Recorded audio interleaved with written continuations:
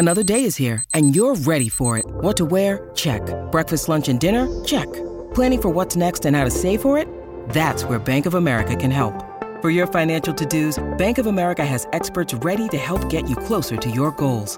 Get started at one of our local financial centers or 24/7 in our mobile banking app. Find a location near you at bankofamerica.com/talktous. What would you like the power to do? Mobile banking requires downloading the app and is only available for select devices. Message and data rates may apply. Bank of America N.A., member FDIC. When you need mealtime inspiration, it's worth shopping Kroger, where you'll find over 30,000 mouth-watering choices that excite your inner foodie. And no matter what tasty choice you make, you'll enjoy our everyday low prices, plus extra ways to save, like digital coupons worth over $600 each week. You can also save up to $1 off per gallon at the pump with fuel points. More savings and more inspiring flavors make shopping Kroger worth it every time. Kroger, fresh for everyone. Fuel restrictions apply. Welcome to Seds and Sandals, a P&E podcast by the Lancashire Post. This week we're taking a look back at the draw against Luton, talking about what it's like to be at a game with no fans, looking at what went wrong and what went right for North End, and looking ahead to this weekend's huge game against Cardiff City. So let's get into it.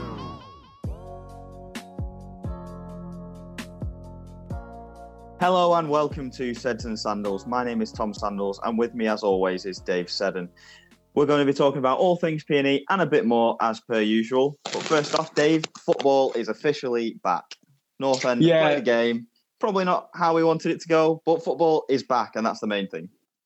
Yeah, it was strange, I've got to admit, covering the game down at Luton. We've spoken about on the podcast last week and, the ones we've done recently. This is a means to an end, to get football back. And it was strange, Tom, to say the least. I know you had to watch it from home, because of limits on how many Equally reporters. Strange, I must say. Yeah, but going to the ground, the protocol is when, normally when you go to the ground, you arrive at a ground, you go to the ticket office to give you your press pass and your programme, and then you go in, show your ticket and, go and have a cup of tea, something to eat and get covering. But, the first thing we did when we got to Luton was turn up, had your temperature taken, which quite a lot of the people who travelled down from Preston, from the club media and whatnot, were quite close to the limit. I don't think being sat in a hot car for 3.5 hours on the way down didn't do your health too good. So, I think we were all showing up with very ill or something. I don't know, but are we warmer up north? Is that what it is? Yeah. We're not used to this hot weather. It's quite warm down in Luton, I've got to admit. And anyway, once you passed your temperature check, only then could you go and collect your press pass. They gave you your press pass, and instead of a match day programme, you got a pair of disposable safety gloves if you wanted to wear those, which was utterly bizarre. Now, you had to wear a face mask anyway, so you turned up wearing a face mask. So you had a face mask, a pair of rubber gloves. You'd had your temperature taken, and then it was all very strict in the ground about where you could sit. Your seat was marked. A lot of the seats next to you and then the row in front and the row in behind were all taped off. You couldn't sit there. So it was all very, very strange. And the biggest, difference was having no spectators in the stadium. It's not as if, when we've had sort of behind closed doors in Europe when teams have been punished for crowd trouble or something, and lo and behold, 3,000 fans managed to get in, invited in, free tickets given away. It was nothing like that. It was a bare minimum. It was directors, it was stewards, and it was, the only people there are the people needed to make a game work, medical staff, doctors, whatever. You have people spraying the goalposts at half time. The physios, club doctors were wearing clinical aprons and masks and everything. And it was like a field hospital from the war. It was absolutely really, really strange. And, but, they played pipe music at Luton. And sometimes it came across, we've all watched the match on telly, haven't we, since it started? And I think the crowd music works quite well.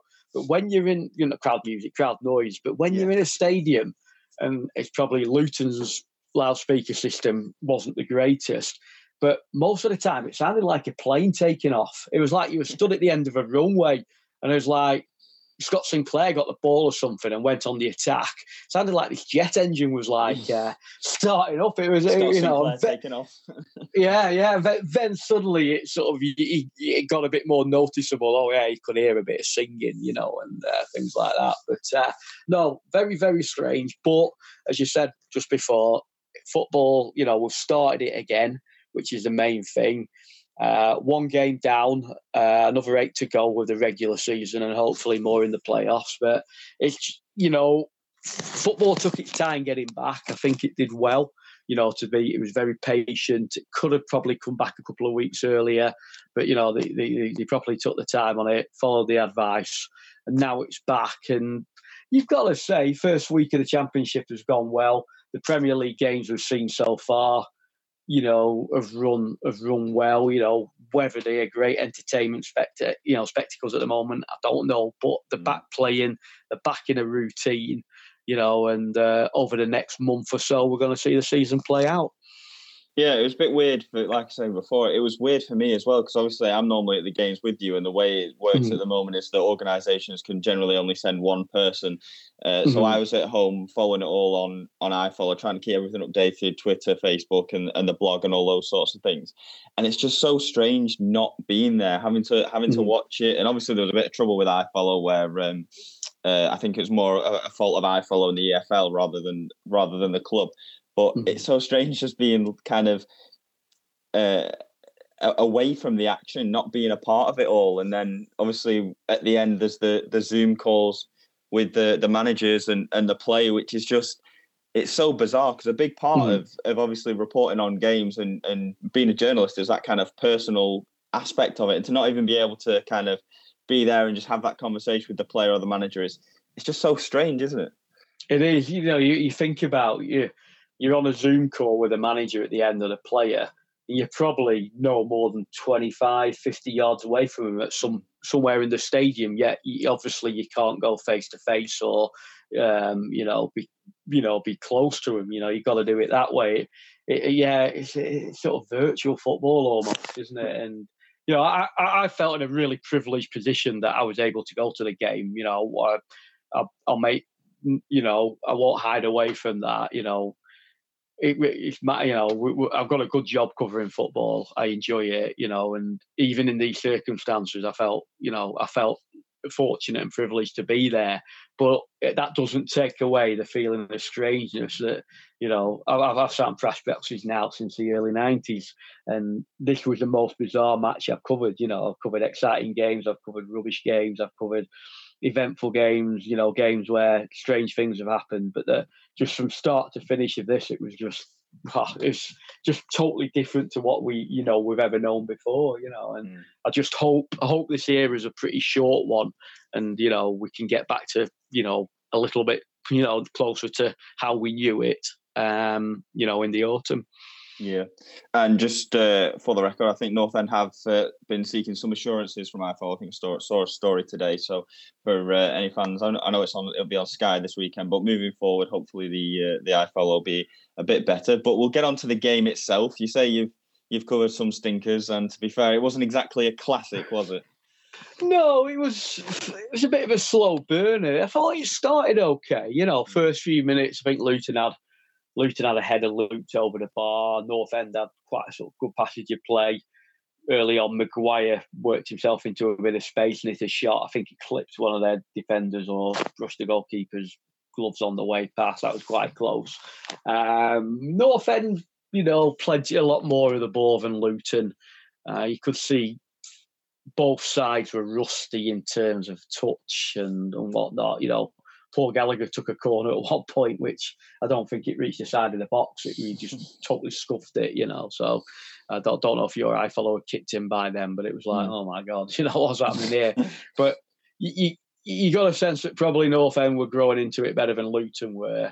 And, you know, second half picked up. And for North End to score early doors second half, you know, good goal, good pass through to Scott Sinclair. And you thought, right, they've scored now, you know, happy days, 1-0 up, you know, probably get a second, 2-0 away win, something like that. Fantastic.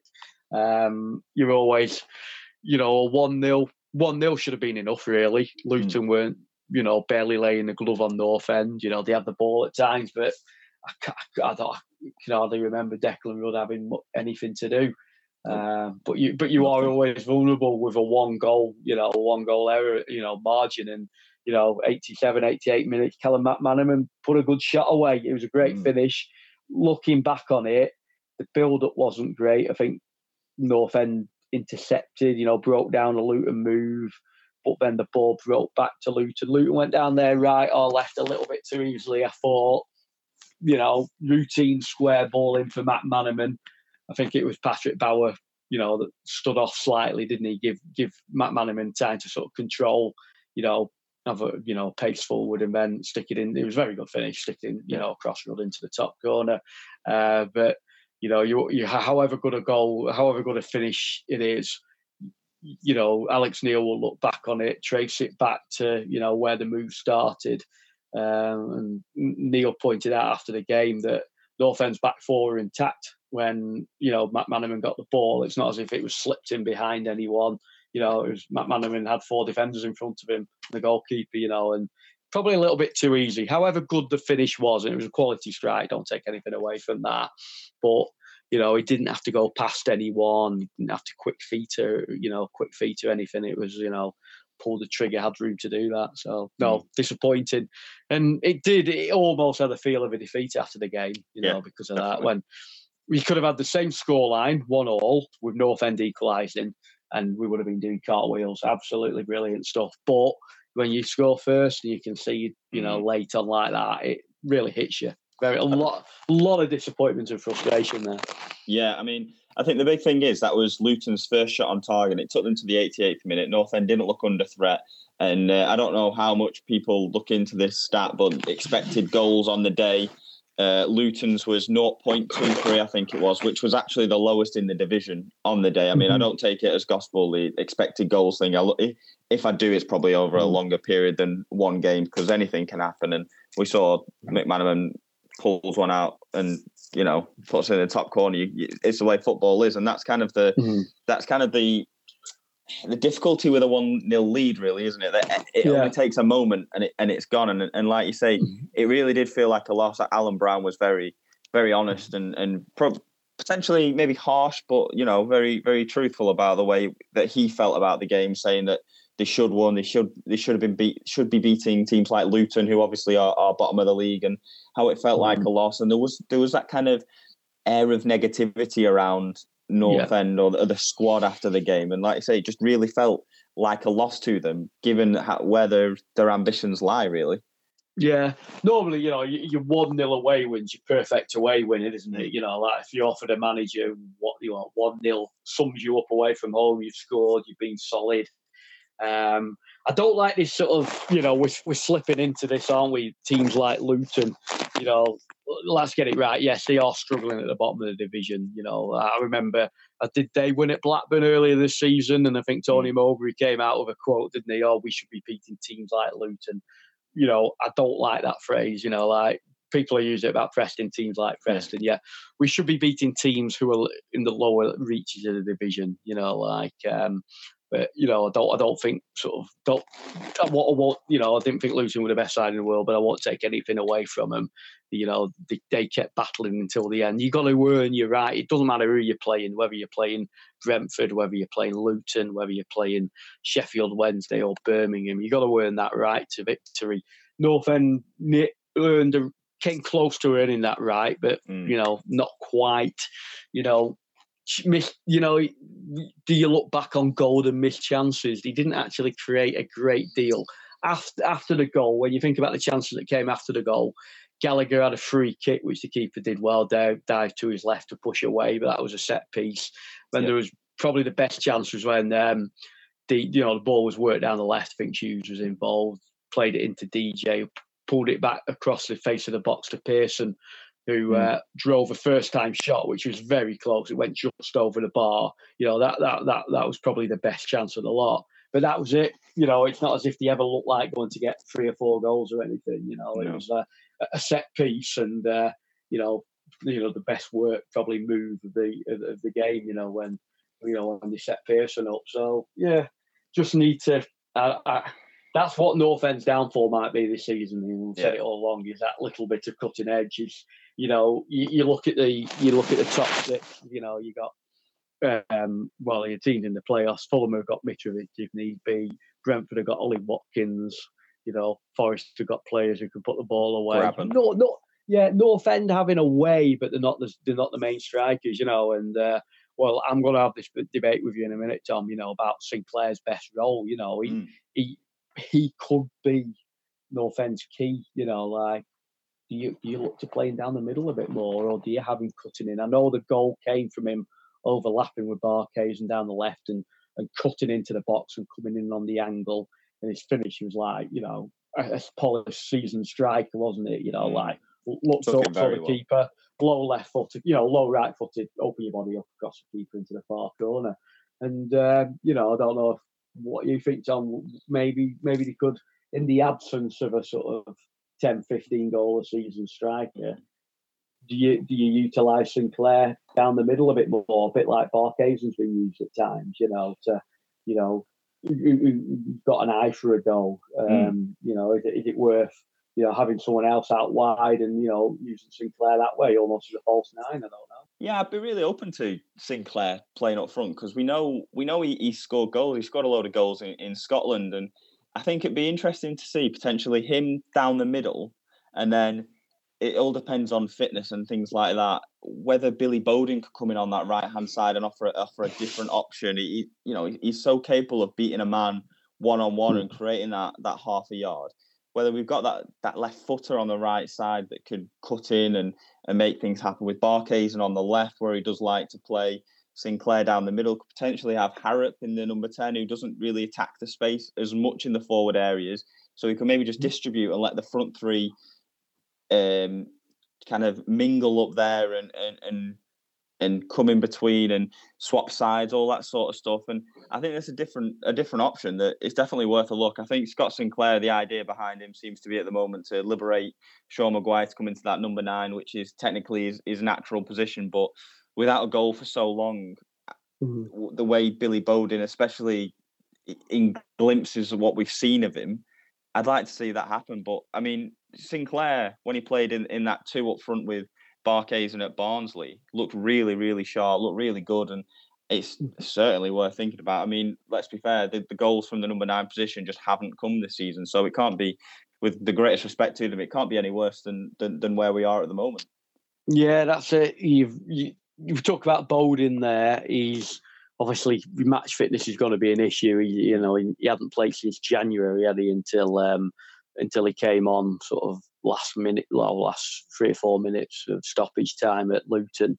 So he might get a little, to throw him straight in. I don't know about, but maybe Barkhuizen on one side. You might even put Harrop, maybe, give him a chance on one of the wings, cutting in onto his right foot, do it that way.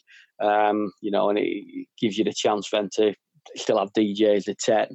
And then, back in midfield, you got Pearson, you got Gallagher, you got, Brown option, if he's not going to be playing it right back, if Fisher's back. So, yeah, there's plenty of options. There's plenty of people who can play in those certain positions. It's just sort of finding that way, getting them to gel to, produce a few more goals, because it was actually, like when we spoke about it the other week, that, those few games before the lockdown, they'd lost 4 out of 5, hadn't they? And the 3 goals they'd scored, 2 had come from penalties, one from open play. So at least it was a goal from open play on Saturday. But they could do, if they can find a way of scoring sort of 2 or 3 per game, 1-0's 1-0's enough, but sometimes, as we saw on Saturday, you need that. You need that bigger cushion, and if they could carry a greater goal threat, they need that. The number 9 position, as you say, hasn't produced a lot of goals this season. Nugent's only got 1, has he? And Stockley 2. Stockley got a couple. Yeah, now a lot of people bang the drum for Stockley. Whether he's going to be a prolific striker, I don't know. He's more your target man. Better feeding on crosses, isn't he? So North End are going to have to work. If they play Stockley, they're going. You need your wingers going past your defenders.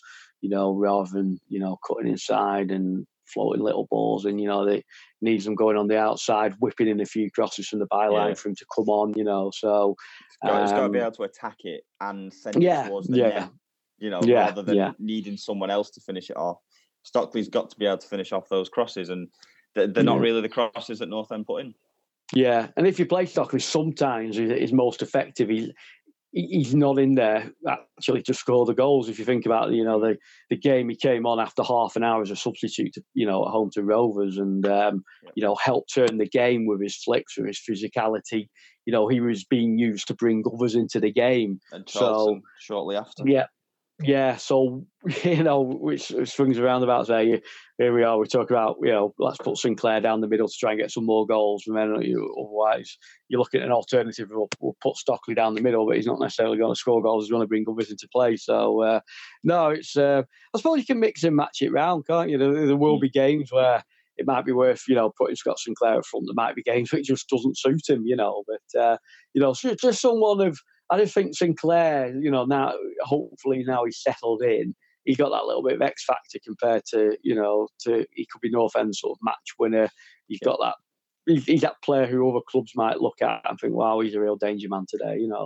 He's come from Celtic, and I think he scored 81 goals up there, didn't he? Now, whatever the debate of the Scottish League and the strength and whatnot, that's for another day. But he was at a big club. He was at a huge club, and he scored goals on a regular basis. And you think back to when he was at Swansea in the Championship, he was a sort of 24, 25 goal a season man there, wasn't he? So he knew his stuff. So, he's got to be worth a look at anyway. Yeah, we'll come on to the subs in a minute, and obviously the use of them, the timing of them, all that sort of stuff. But Alan Brown started the game at right back, and speaking to him after the game, he's not there to fill in. He's there to influence the game, and he really does feel like right back is a position to play in for him rather than, like I say, filling in. He's not just there to make up the numbers. He feels like he can go in that right back position and play as a right back. Yeah, he did really well. He was where I was sat at Luton first half. He was right down in front of me. The right back starting position was sort of, in front of me. You could just see him driving up and down, bar a couple of loose balls and just getting caught upfield once very early on. After that, he just settled into it really well, took to it like a duck to the water. But however well he played, I do think North End are better with him in the midfield. You think about it, he's a player who scored, 12 goals last season, a similar amount the season before. Not got quite as many this season, but he's a goal threat in that sort of running 10 position up front, isn't he? So however well he did it right back, long term, I do think he would be better suited to the midfield. And the reason he didn't play, the reason they played him there was Darnell Fisher wasn't quite fit enough. He missed about 12 days of training with a groin strain and groin injury. And I do notice Fisher's had a bit of a history of those. I think he's had 2 hernia operations since he's come to Preston. So maybe, starting in pre-season is when he's quite vulnerable. I think he missed part of pre-season last year with a hernia, so maybe he's had a bit more, sort of similar issue, when you start working again.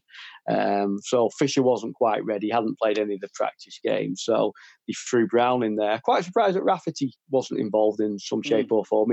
He was at Luton, he was at the ground. Him, Paul Huntington and Tom Bayliss were the sort of the 3 who travelled but didn't make the 20-man match day squad. So with his versatility of being able to play at both full back positions, a little bit surprised he wasn't on the bench, or even considered for that, starting slot. But I suppose Fisher was fit enough to go on the bench. So do you really want 2 right backs in there? He had his defender on the bench. First choice defender, isn't he? He is. When there's 7 subs, Fisher would, if he's not quite fit, generally is that one defender on the bench. Yeah, on his day, Fisher is a very good player as well. I know he's got some days where he has a little bit of a stinker, but generally he's a very reliable right back. And it's how you want to play. He's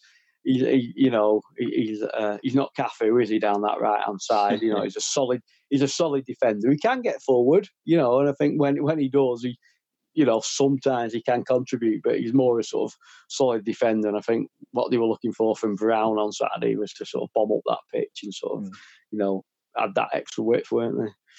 Yep, and the main thing is when Darnell Fisher scores, we're on the pitch. And absolutely, and that is something to live by. Mm-hmm. You'll have to do it virtually, Tom. I know. I'll be running up and down my garden at this rate. Talking about the subs, then Josh Harrop, probably the most notable one who didn't get on. Mm-hmm. A few fans questioning the timing of the subs and things like that. What's your take on it? Yeah, you can look back. I don't think the Nugent sub for Maguire was the first one, 65 minutes. He was actually about to make that when Northend scored. Nugent had gone for his warm-up and he called him back. And Nugent was like taking his bib off, and getting his shirt ready. And then Scott Sinclair went through and scored. So they sat him back down and made that change, 10, 15 minutes later. You could see the logic of putting Nugent on. Maybe hold the ball up a little bit better, take it in, but he looked a little bit rusty, to be fair, didn't he? I don't think he made the greatest impact. He obviously wanted to get Fisher on at some point, to get him some time on the pitch. He put Potts on to do a bit of running in midfield. Now, he released when Fisher and Potts came on. It released Brown to come into the midfield, didn't it? Instead of Gallagher. Gallagher was never going to last 90 minutes on the first game back in that heat. So you could see there was going to be a change in midfield. Now, in hindsight, you were thinking, well, could Ledson have played as an extra midfielder? But he sort of wanted. I think they were looking to counter a bit more, didn't they? So he put Potts on, and then the last two subs were, it's just last roll of the dice, after they equalised, you have to make a double substitution because you can only make, even though you got your 5 subs you can make now, it's at 3 occasions during the game. So, it had to be a double last roll of the dice, you put them on, you can put one on and then another few minutes later they had to come on together. And really Stockley and Bowling didn't have any time to influence the game. They came on just to start a stoppage time and, it was sort of just fresh legs really for the just seeing through that time, just see if they could maybe force something. So when you look at the subs who weren't used, you're thinking, Harrop's the one. Could he have added something attacking? Ledson more a holding midfielder. Jordan Story was there as central defensive cover, and then Conor Ripley as a sub keeper. So probably the 5 he used, you'd probably say, 4 of them I could understand. If you fall into the Harrop fan club, Harrop would have given a better attacking option. Fair, I can understand that, fair play. But probably 4 of the subs you probably agree with. Whether what order they came on in, that's another point for debate. Should Stockley have been the striker who came on for Maguire to start off with, or would that have seen Northend sort of go a little bit longer, or having to play a little bit different? So no. I've no issue with the subs who were used really. Maybe what order and how they were asked to do things. You put a question mark again. Although if Northend had ungone and got the 1-0 win, we wouldn't be having this debate, would we? Yeah, that's very true. That's very true. I mean, we spoke around on the podcast last week about the potential of Northend playing narrow, and I asked Alex Neil about it after the game, and he said that the way Luton's set up is different to Barnsley, where Barnsley like to press and come out, and he knew Luton would sit in and let Northend have the ball, which is why he stuck with the 4-2-3-1. But with that in mind, does that suit Stockley? That they're going to be, if you think about it, maybe 30 yards out, generally speaking, and that's a perfect sort of range for Stockley to flick a ball on for someone. Yeah, flick it on or, take it in and then, lay it off, sort of, bring others in, bring runners from midfield. So, it's maybe with Luton as well, they were looking at him, how they were going to play. It was Nathan Jones' first game back, wasn't it? Maybe there was a little bit of thinking, maybe they might be a little, try and do something a little bit differently, but... sometimes you've just got to work your own strengths, don't you, rather than worry too much about how the opposition are going to play, So be and confident in you. Cropper from that before, hasn't he? And he's owned up to it. Yeah, exactly. Yeah, sometimes you a good win can be got from having studied the opposition so thoroughly. You second guessed them all the way through. It's almost like a game of chess, winning it that way. But sometimes you got to, you win it in another way by, this is exactly what we're going to do. Nothing's going to stop us. Don't care how the opposition are going to play. This is how we're going to do it. But you've always got to have a little bit of a nod to how they thought, the other team are going to do. But, maybe not to the extent sometimes it is. And I think I saw a stat over the weekend that North End's percentage of long balls is actually the highest in the division.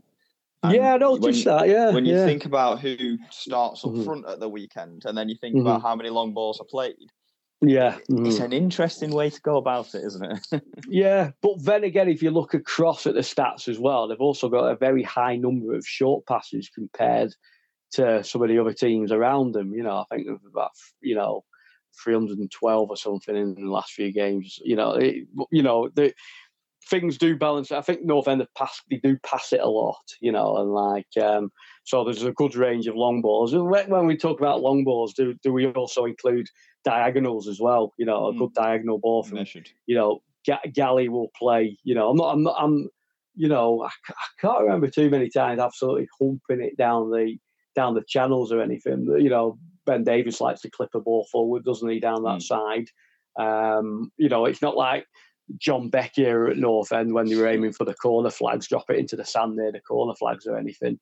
And there will be times when Gallagher or someone gets it centre midfield quite deep and sprays it diagonally long to the wing. Now that's not a long ball in the sense. That's more sort of, getting your wingers involved. So, they clearly mix it up a little bit, don't they? So, but as I said, I don't think they're lumping it up to the corner flag. It's what's perceived as a long ball now. Is it a long pass? Is it a slide rule pass? It covers 30 yards of grass. I don't know. So we'll look forward to the weekend now, and this weekend's game. It was big before Luton. After Luton, it was bigger, and then on Sunday night, it got even bigger because Cardiff beat Leeds 2-0. They're now 1 goal behind North End, and so they're on level points. North End have a +5 goal difference, Cardiff +4. Rovers and Swansea are now 1 point behind North End. You could go all the way down to 12th, which is Derby County, who are only 3 points behind North End, who still sits 6th. I mean, this Cardiff game, and I'm sure we've said it before, and I'm sure we'll say it again, is this the biggest game of the season so far? That's the next one, isn't it? So it's always the biggest. So it's going to have an influence, isn't it? Because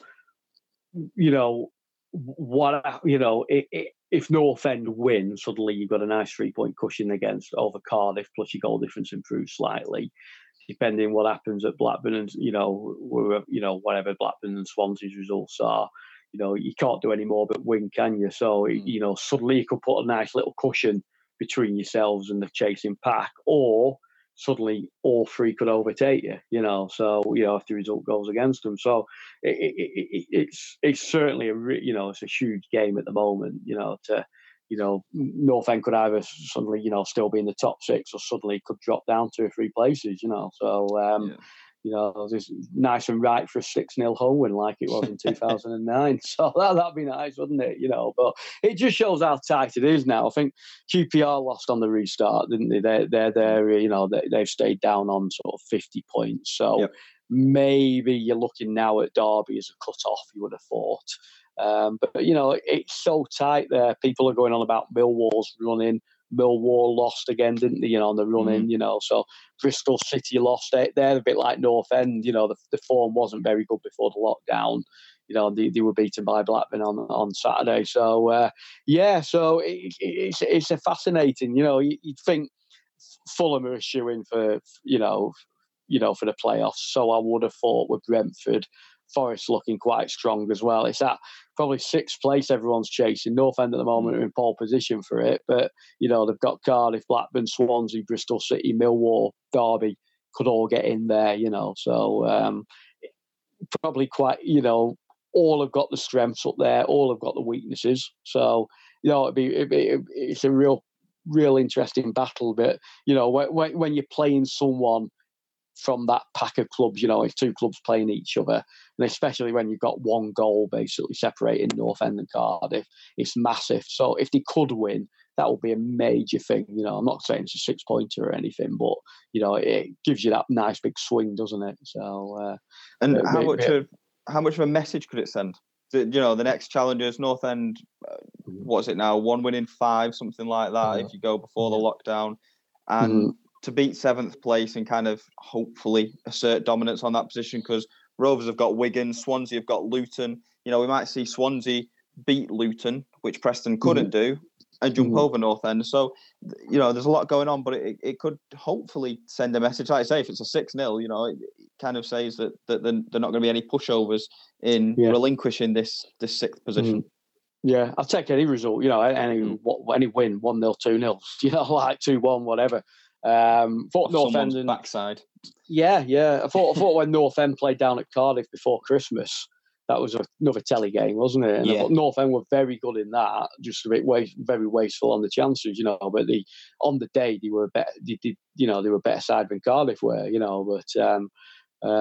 But it was that cutting edge which was missing. So I hope it doesn't come down to similar this time, But no, it could send out. It will be a very good feel-good message. A lot of frustration knocking around after Luton. If you can come back, if you can win 4 points out of 6 from your first 2 home and away over the course of the season, you'd take that, wouldn't you? But this is now where you do need to be putting a decent.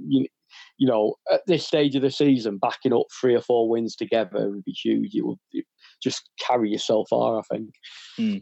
And just while I'm still on the page of the short passes and all that sort of stuff, Cardiff actually play the least amount of short passes per game, but they're about 13 behind North End on the long balls per game. So I think it kind of sums up what Cardiff's style will be at Deepdale. It'll be pretty direct and try and win the ball high up the pitch. I mean, that's how they scored against Leeds. They just capitalised on a bit of dodgy passing out from the back, really.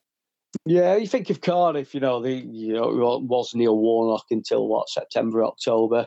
Warnock, who took over at Middlesbrough, obviously, today. But and then Neil Harris obviously came in. He'd been at Millwall, who were before that well known as a sort of solid 4-4-2 type side.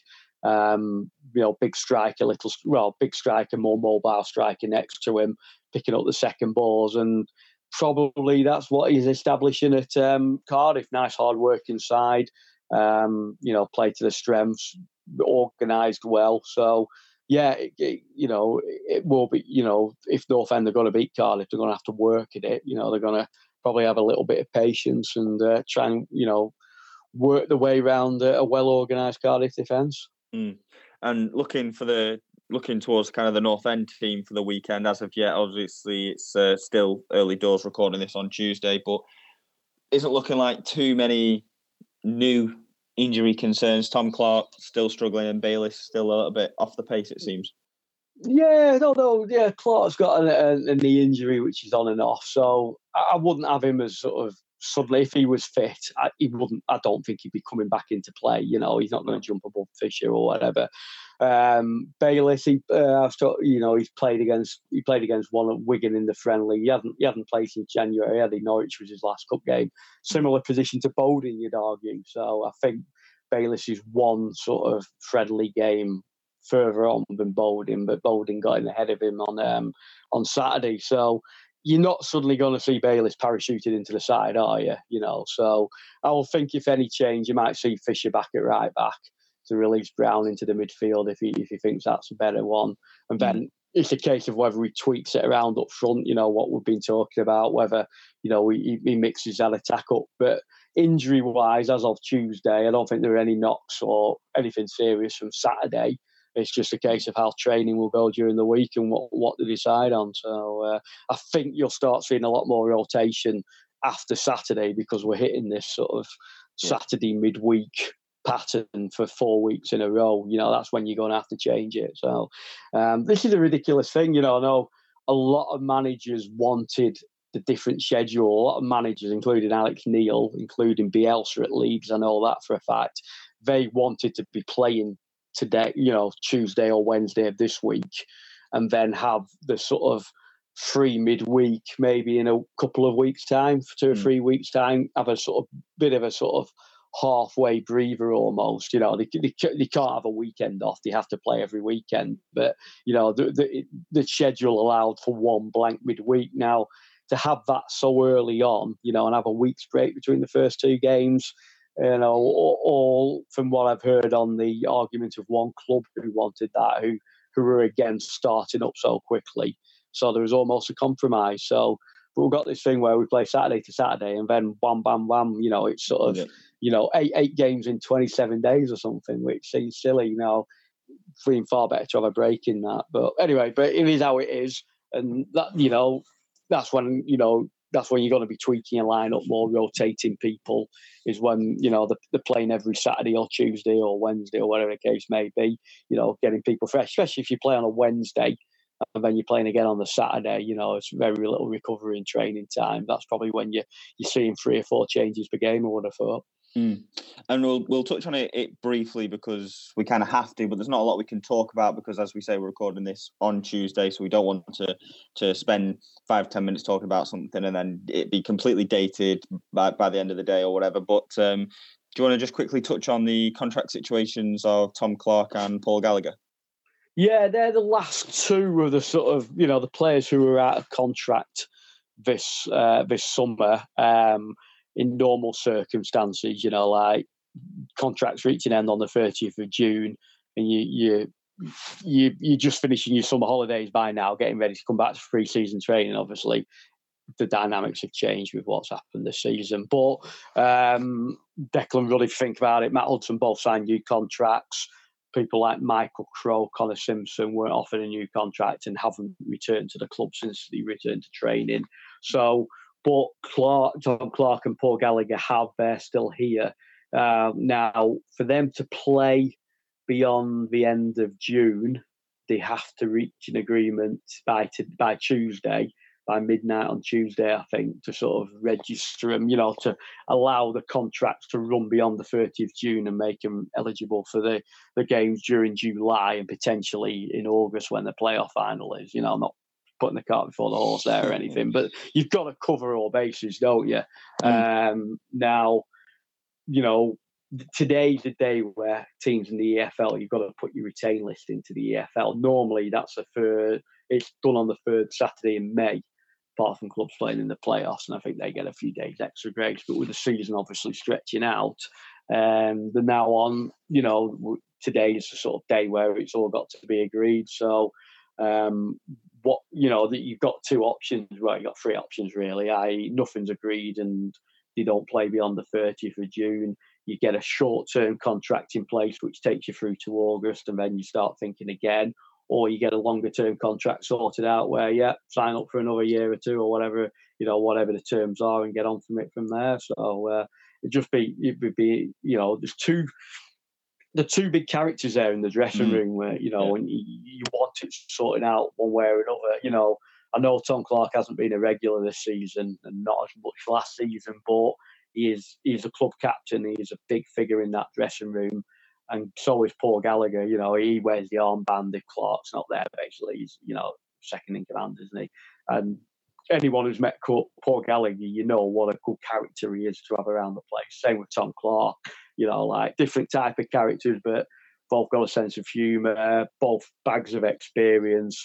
And, you know, it's not necessarily everything they do on the pitch which is influential. It's in the dressing room, it's around the training ground, it's setting standards, it's having a word with people if they're a bit late or something, or looking a bit shoddy in their appearance, you know, like not training well. You know, you don't want the manager to have to be in that changing room sorting things like that out. You want the self-policing, don't you, almost, you know, within the players. So if they were to sort out anything with either, to lose 2 players like that would be massive. You know, if one was, you know, I suppose if you're looking at it, you might think Gallagher's got more longevity at the club, looking ahead, you know, maybe a coaching role as well.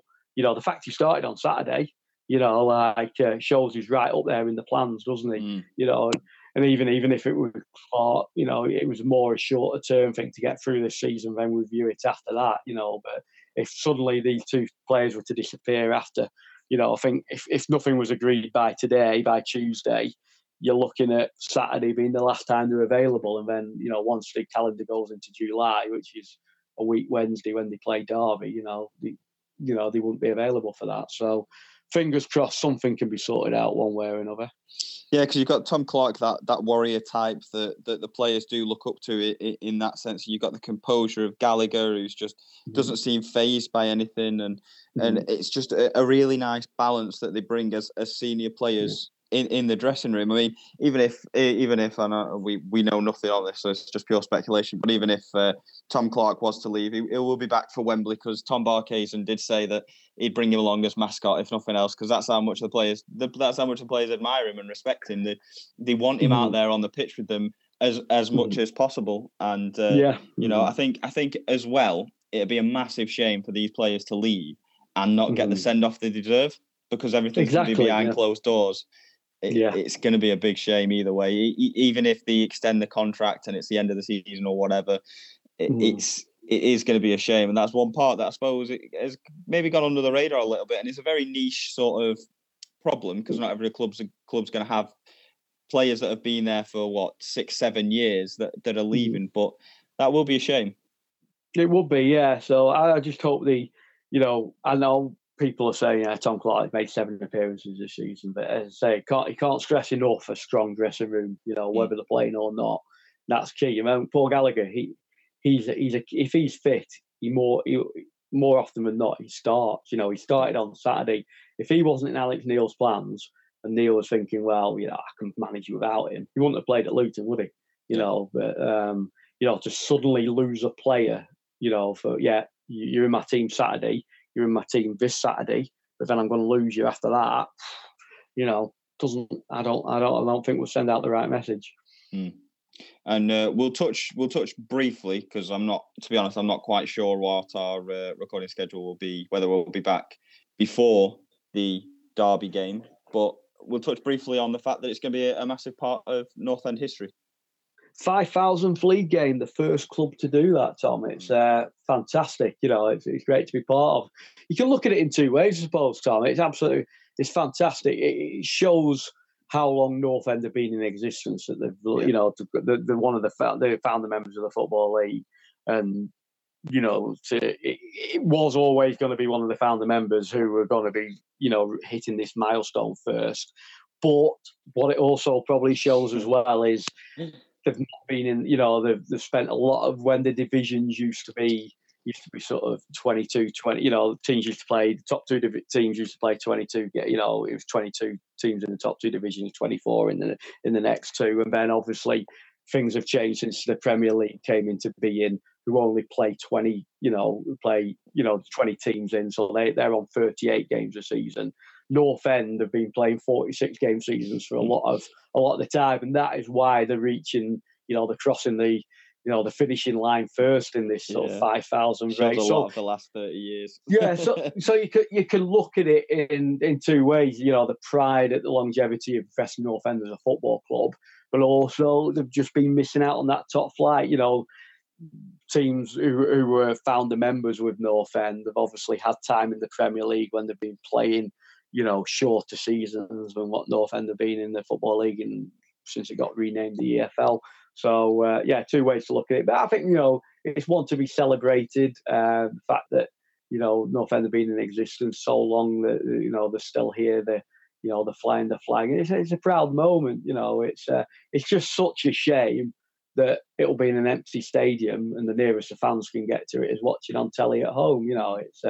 It will have a hollow ring to it, if you know what I mean. And, maybe when crowds are backing, you could revisit it, but it wouldn't be the 5,000th game. You could have a bit of a celebration of it, but by that time, it could be 5,000 and, 9th, 10th, 11th game. It doesn't, when by the time you can have a celebration altogether, and you've missed the boat slightly. And it's no fault of the club at all that, I think it's their worst case scenario that this has happened, but what can you do? They're producing a special commemorative program for it, which is available to buy. And that'd be a nice one to collector's item order for. And have the honour of doing it against Wayne Rooney's Derby County, no less. Yes.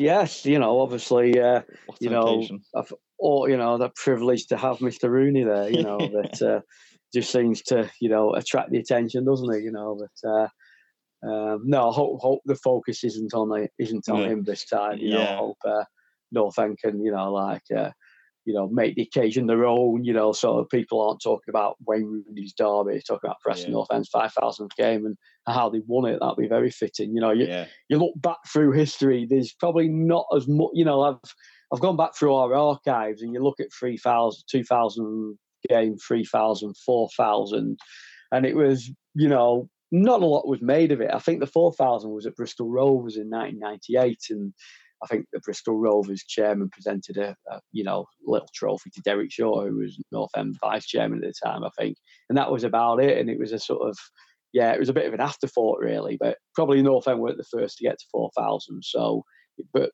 now we are the first club to get to 5,000. It's special and it's a massive landmark, So I think it deserves that sort of recognition, doesn't it? Yep. And I think it's just worth mentioning as well, just on a bit of a sad note, the passing away of Leo Gornall, a former North Ender. Yeah, he was part of the Tom Finney era. He's a big member of the North End Former Players Association, which is one of the best former players groups in the country. And we're not being biased here, but the way it's run, the way it attracts people, the fact it has its annual dinner, its golf day, its bowls day and everything. I don't think many former players associations are as sort of proactive as that.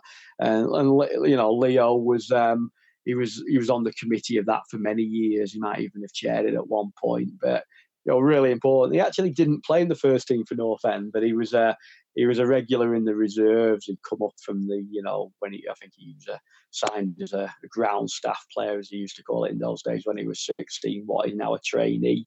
And that's the beauty of North End's Former Players Association. It doesn't matter if you made one appearance for the reserves or 300 appearances in the first team, you were entitled to join it, and no, Leo was a character, and he was part of that group of players, including Sir Tom Finney and Tommy Thompson, great players of that ilk. They used to have their own allotments on Blackpool Road, the allotments at the corner of Blackpool Road and Garstang Road down there, not too far from the ground. And they all used to do a bit of gardening on a Friday morning, grow the vegetables, tend to the place, and then they used to have a bacon butty afterwards in the Tommy Thompson suite, which was a garden hut there. Have a bacon butty, have a yarn about the old days, like a bit of a catch-up. And it was a really good social thing for him as well. And, Sir Tom Finney used to go down and help him regularly before ill health. And I know when David Moyes was manager, he used to pay him a visit, go down and have a cup of tea with him in an natter, and it's little things like that.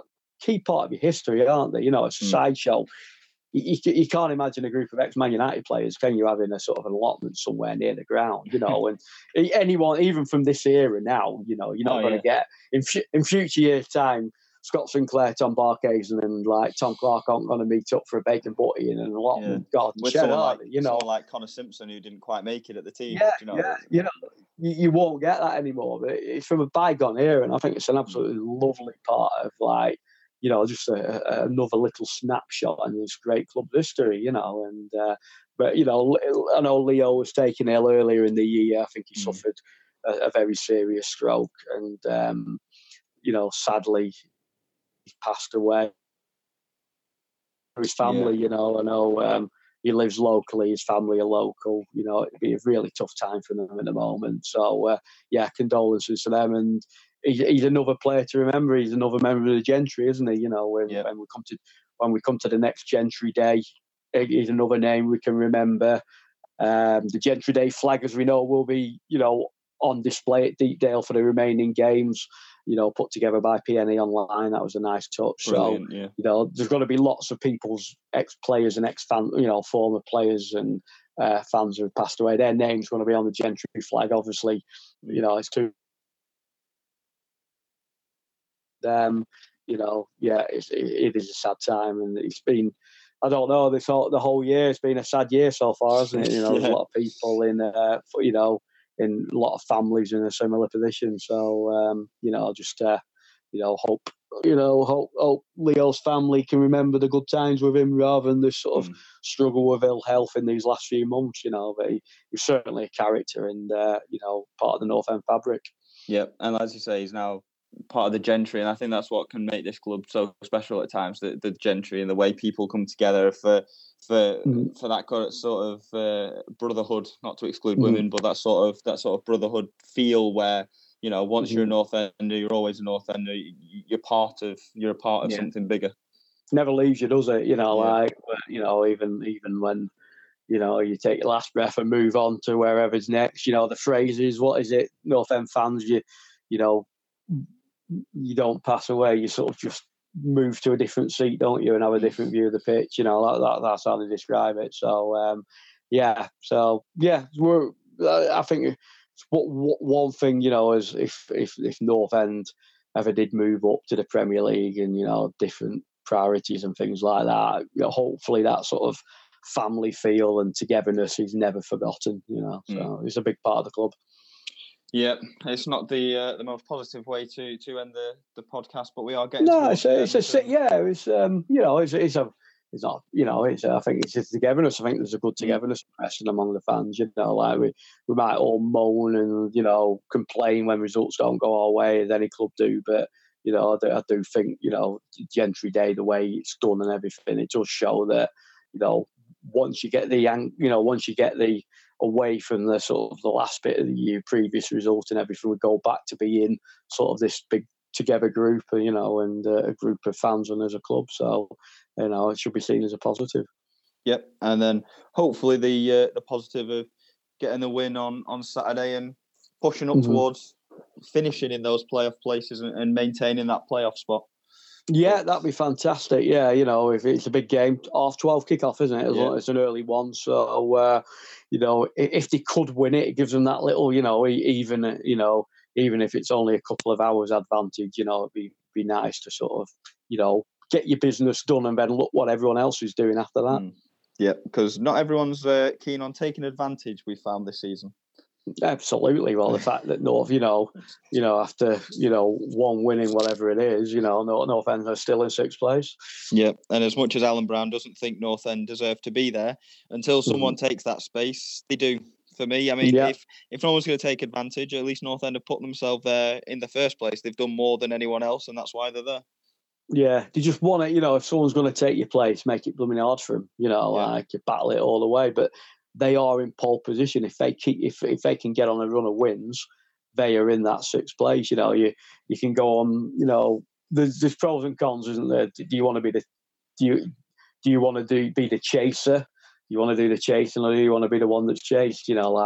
Managers use that psychology, and they twist it to how they want. Oh, if you're in that chasing pack, you suddenly, it's great to be the chaser. If you're in sixth place, your manager say, no, it's best to be there to be shot at. Swings around. If North End were to drop out of the top six, fair enough. You change psychology. We wanted to chase anyway. There's less pressure this way. Yeah, we're not really bothered. Yeah. So but if we'll see. 8 games yet, 24 points to play with, a hell of a lot. Lot could happen. Yep. Well, I think that's about it for this week. Is there anything else you would like to add, Dave, or we covered I just hope in these strange times at the moment, we're not together in the grounds, and I'll repeat what I've said before. Hopefully, this is only temporary, but until then, it's just the best case of getting through this, and let's show our support in different ways. Like when North End play the home games, I'll have the big banners all around the ground, which will hopefully, inspire the players, and we can get through this and see where it takes us. So. But yeah, very strange times. But one day we keep going. I'm sure that, we will. Yeah, we'll get there. And thanks for everyone who sort of interacted with us on Twitter and on Facebook, social media over the weekend. Had you say whatever we thought of the match. It wasn't the greatest, but we can share opinions, have a chat about it, and let's keep that interaction going. Yeah, keep getting in touch for things like the blog. I put a picture up of my setup, which obviously was not very inspiring. It's pretty much a laptop, another laptop and an iPad. It gets some good pictures of people's front rooms and all the North End stuff that they've got out there watching the game. And just keep getting in touch, and we'll make it this sort of an interactive space where North End fans can kind of come together a little bit in the way we cover it, and make it a bit more like we're watching things together, like when we're back at a ground and things like that.